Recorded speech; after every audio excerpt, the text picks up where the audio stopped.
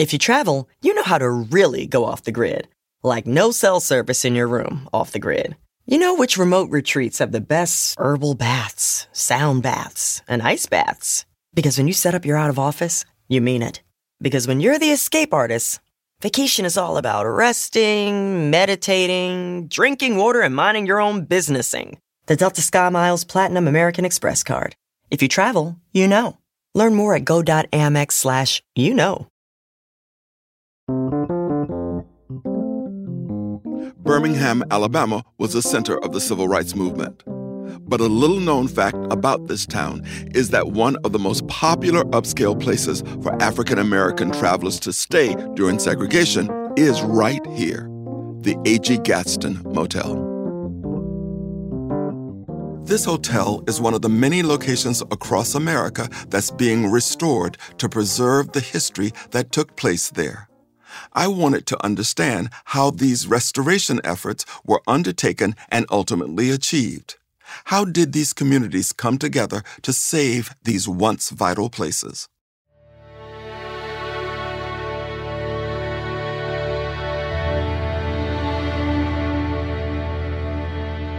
This is Driving the Green Book from Macmillan Podcasts, and I'm your host, Alvin Hall. While my producer, Janae Woods-Weber, and I were in Birmingham, we had to stop by the motel to see it for ourselves.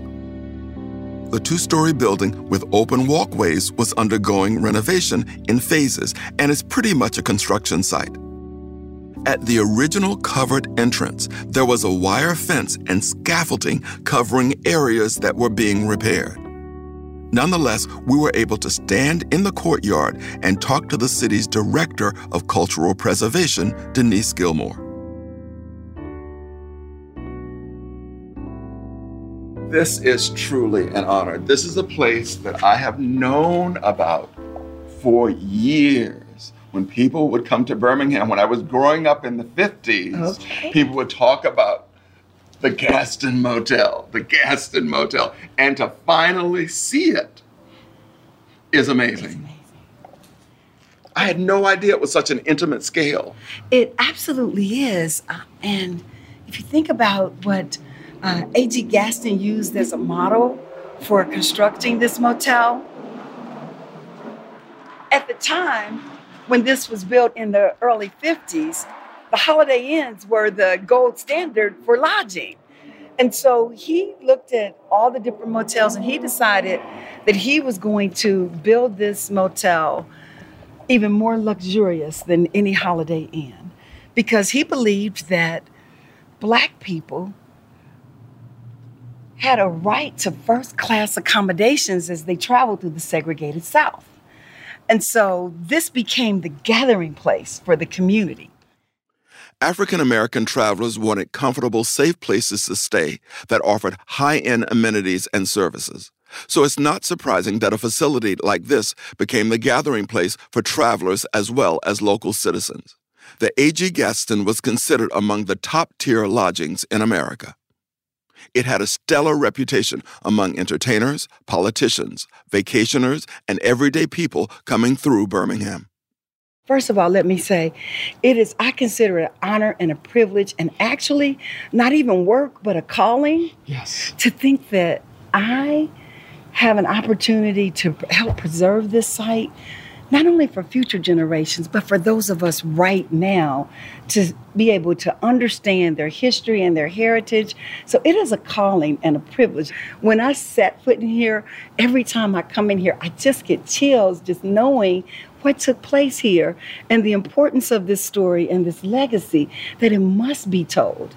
It must not be forgotten. Why is this historical site being preserved now? So the motel literally has sat empty for 17 years. And the city acquired the property after it closed as a motel, open to travelers. Mr. Gaston converted it to senior housing and to senior residency. And that was, again, to keep it occupied, to try to keep revenue coming in, because he still was a very good businessman. And so part of what you see on this site is us restoring it back to the way it was. When he converted it to senior residences, they changed the rooms. They put in smaller rooms. They combined rooms so that they could be larger to accommodate more how people lived in the mid-'80s, right? Yes. So not even to think about today, the space that would be required.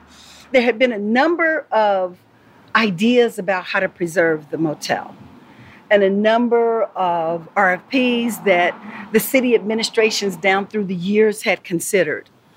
And at one point, one of the ideas was to tear down part of the motel and build kind of a freedom center, a freedom tower. And of course, the entire site is significant, but because of allies from local allies in the city government, the National Trust for Historic Preservation, National Park Service, Congresswoman Terry Sewell. There's a long list of people whose names could be called on the roll. So I would just say it was truly a collaborative effort to get this site saved, because it had been sitting here empty for about 17 years. And so I guess you could say our hero to the rescue is that on January the 12th, 2017, President Barack Obama signed a declaration making this site a national monument. 1 week before he left office, but just in time. So because of that, in 2017, that's the arrangement that brought the National Park Service and the city of Birmingham together. And so the Gaston Motel sits as the historic centerpiece of the Birmingham Civil Rights National Monument. Also included in that is 16th Street Baptist Church, St. Paul United Methodist Church, the historic Bethel Baptist Church, Kelly Ingram Park, the Colored Masonic Temple, and then also the 4th Avenue Business District and the Civil Rights Institute as supporters of the National Monument. The A.G. Gaston Motel is also a historically important place where Dr. Martin Luther King Jr. gathered with local organizers, including Reverend Fred Shuttlesworth. In fact, Room 30 became known as the War Room because that's where the group strategized about civil rights campaigns. Room is the room, if you look just up on the second floor balcony in the corner, Room 30 was indeed the War Room. But let's expand the narrative. It was not only Dr. King. You can't talk about the civil rights movement in Birmingham without talking about Reverend Fred Shuttlesworth, because he's actually the one who began what we know now as the modern-day civil rights movement. Reverend Fred Shuttlesworth was organizing and protesting in the late 40s and early 50s. And actually, Dr. King was invited once he became the pastor at Dexter in Montgomery. They invited him to come up and to join forces. So it was Dr. King, Reverend Fred Shuttlesworth, Reverend A.D. King, and other local pastors and civil rights leaders all met in that room. They strategized, they organized the 1963 campaign called Project C, so that Black people could protest for their civil rights. And as you well know, that campaign led to those images that were seen around the world in Kelly Ingram Park of the fire hoses and the dogs being set upon these pretty innocent little children marching in their Sunday best for their civil rights. During the Civil Rights era, Birmingham was nicknamed Bombingham because of the type of terrorist attacks that occurred in the city. The bombing that horrified America the most was at the 16th Street Baptist Church, in which 4 little girls were killed. They say to us that we must be concerned not merely about who murdered them, but about the system, the way of life, the philosophy which produced the murderers. There were also many other bombings of African-American private homes and institutions, including at the A.G. Gaston Motel in 1963. So this hotel was bombed because it was the place where the civil rights leaders gathered, where people came and they stood in this courtyard. You may have seen the photos of the crowd in the courtyard looking up, and Dr. King looking out over the balcony, and like just standing here knowing that we're on sacred ground right now. It just gives me chills, even though it must be 100 degrees right now here in the shade. True. But when I look up there, I can see Dr. King standing at that balcony, looking out and addressing the supporters that had been gathered. So this place was bombed because it was a central point and a central gathering point for people to come and get marching orders. The civil rights leaders strategized, they planned, and then they would come out and then they would let them know what to do next. So this was the place to get the marching orders and then to carry out the movement. And at the same time, it was functioning as a motel for people driving through Birmingham, entertainers coming to Birmingham. Absolutely. Anybody traveling through the segregated South would have stayed at the Gaston Motel.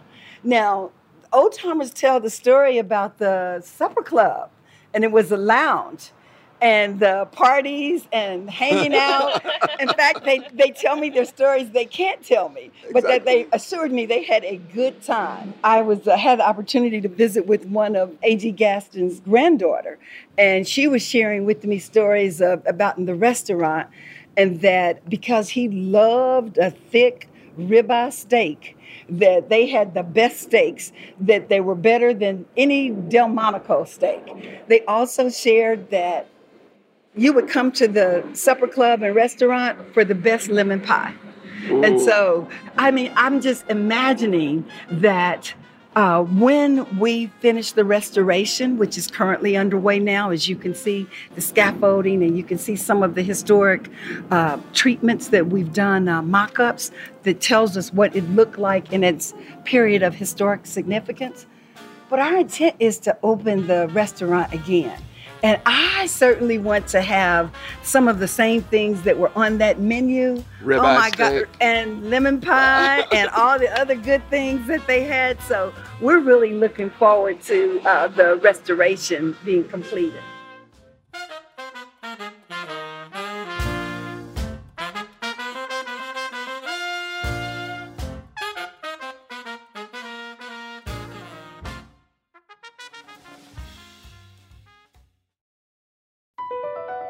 Across America, BP supports more than 275,000 jobs to keep energy flowing.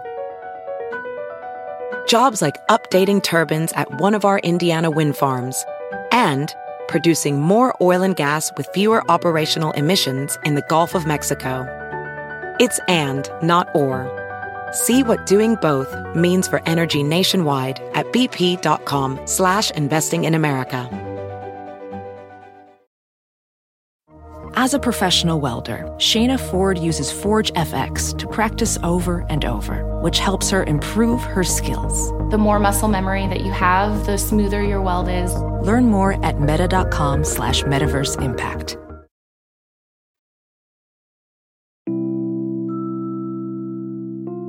Cultural sites like the A.G. Gaston and other historic locations featured in the Green Book are being restored in cities across America.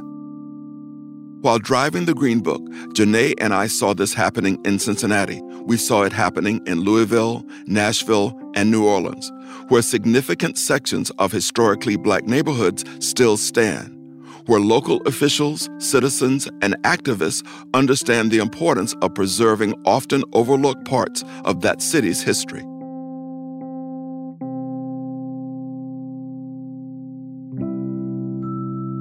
We met activist Joyce Coleman and her friend Carl Westmoreland in Cincinnati, who offered us an example of what's been happening in their city.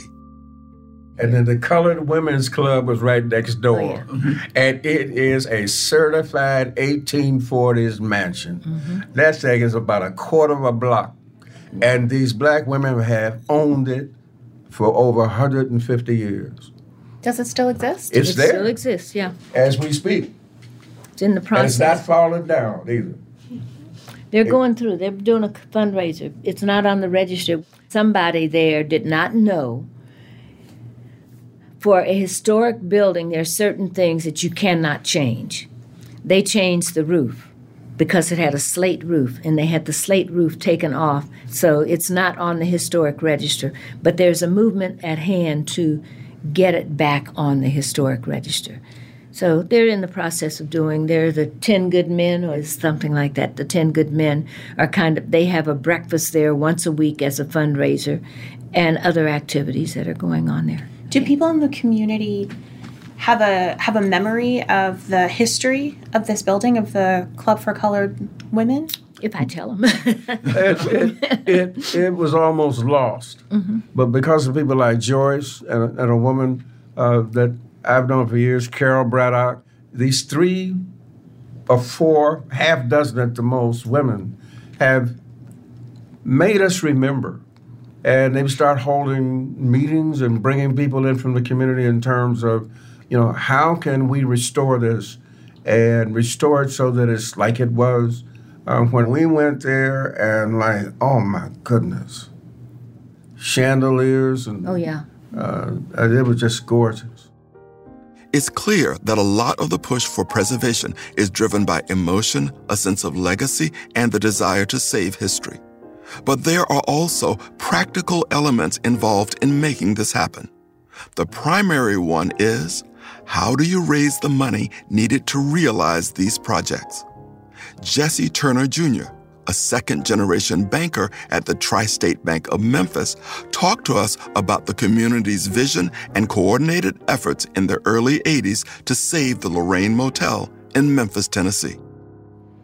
Business people couldn't get loans from white banks so easily.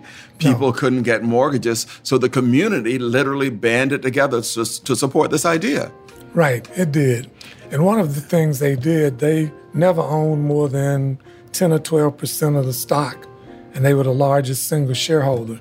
And so the ownership of the bank was spread out, and it's still spread out. There's no 1 or 2 groups that own 30, 40% of the bank. It's truly a community-owned bank. How did the bank become associated with the Lorraine Motel? During that time, from what I understand, there was a movement that came together with some citizens. Charles Scruggs, I think, was one of the early supporters, who was a longtime radio personality and ultimately manager of WDIA radio. And it's like, well, this is where Dr. King got killed, and no one had done anything to preserve the site. So I think Scruggs basically got together several people, and they formed a foundation to try to save the Lorraine. And they raised a little money, but they couldn't raise very much. Yes. And from what I understand, the owner decided that he couldn't keep it. It was to be sold at auction. And so the community rallied with this group of citizens trying to raise enough money to save it from foreclosure. And I think they found someone who apparently was going to buy it, but the person was not going to bid more than $144,000 for it. Yes. So they figured, okay, if this is the only person bidding, we've got to get 144 or we lose it to him. Yes. So that was their goal. And from what I understand, the bank, of course, my father and others in the connected with the bank were connected with this group. He did the accounting for them. Mm-hmm. They went out and tried to raise money, and they raised some of it from the local union, AFSCME, some of it from actually a white business person who sold cosmetics, Lucky Heart Cosmetics, and but they were short. And so from what I understand, the bank decided to look at making them a loan. And according to what I read, some of what I've been told, the bank went to the auction, and my father had gotten approval from the board, I'm sure, to lend them the money. And it turned out they had $90,000, or I think it might have been really closer to $80,000. How are they going to get the other $60,000 to close this gap? Doing so requires 3 things: an unshakable belief in the project, the ability to convince others of the value of the project, and connections to people with money willing to act as guarantors. They couldn't close the deal because they didn't have the rest of the money. So he basically offered to put the remaining money He said the bank will lend the $60,000 if we can get some help. A.W. Willis, who was connected with the Universal Life Insurance Company and a civil rights attorney in his own right, he asked me to guarantee part of it, and he got another entity to guarantee the rest. He said he would lend them $50,000 on a handshake if they could find an underwriter. And A.W. Willis found Paul Shapiro of Lucky Hearts and James Smith of AFSCME, who each agreed to guarantee $25,000 each. And the bank basically made the loan with them saying, we'll get our organizations to guarantee it. And of course, the bank had faith in the project. And so he made the loan. My father is a member of a community that his father was a Baptist minister, and he had learned over the years, as I think the business folks in the community who were supportive, that you can get community involvement, but you have to go out and sell it. But you do a lot of things on faith. And the bank had always had a reputation of trying to make loans that others would not make. And it did so at the time and actually continues to do so now. As the bank had faith in the project, so did the local Black church. It acted on its faith in the community, extending its power and influence beyond the pulpit. During the Civil Rights Movement and throughout Black American history, the church has embodied a less acknowledged role in marshaling resources, like funding to strengthen communities. While everyone may associate this activism with the African American Baptist and Methodist churches, some of the less widely known socially and politically proactive Black denominations include the AME, the African Methodist Episcopal Church, AMEZ, the African Methodist Episcopal Zion Church, and the CME, the Christian Methodist Episcopal Church. Jesse told me about a striking example of the way his bank and a church worked together. There was a college founded by the CME Church in Tyler, Texas, that was struggling to maintain its enrollment. It had lost its accreditation. A.W. Willis's son, Archie III, approached Jesse to see if they could formulate a plan to help. Over the course of a year, they were able to get 6 African American banks around the country to come together to give the church a $4.5 million loan. The church used the money to save the school, they got its accreditation restored, and student enrollment went from 250 to 1,200 students. And so what happened? Well, the bank converted the faith of the CME Church members into cash.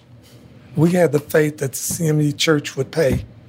And so we made that loan on the faith of the CME Church. So here's a case of the bank working with the community to save an institution, just like we did with the Lorraine. We've done that with that, and I'm sure with other businesses. So there is a model for saving these types of institutions. And I suspect that lending is being done, I'm sure, with Black banks all over the country, probably just isn't being documented.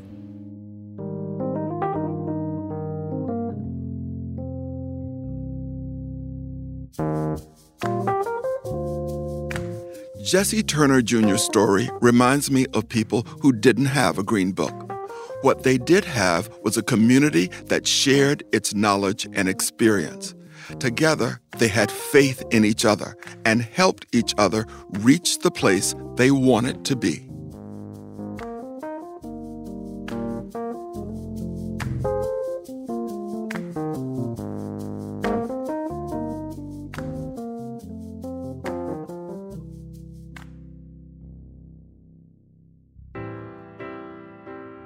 That's all for this episode of Driving the Green Book. When we come back next week, we visit historic Black neighborhoods to examine how these once thriving areas have fared over the decades of urban renewal. Special thanks to Denise Gilmore, Joyce Coleman, and Jesse Turner Jr. Driving the Green Book is a production of Macmillan Podcasts. It is created, narrated, and produced by Alvin Hall and edited by Juleka Lantigua Williams. Sound design and original theme song by Cedric Wilson at Lantigua Williams & Co. Field production by Oluwakemi Aladesui.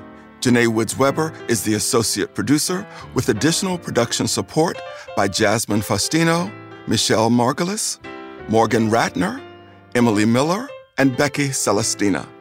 Kathy Doyle is the Macmillan Podcast's vice president. Subscribe to Driving the Green Book on Apple Podcasts. While you're listening, you can also explore the road trip locations behind the show using our custom Apple Maps guide. Find a link to this experience, curated music playlists, details about my upcoming book, and more at drivingthegreenbook.com. If you'd like to share your own stories about the Green Book with us, email us at greenbook@macmillan.com. We would love to hear from you. Safe travels.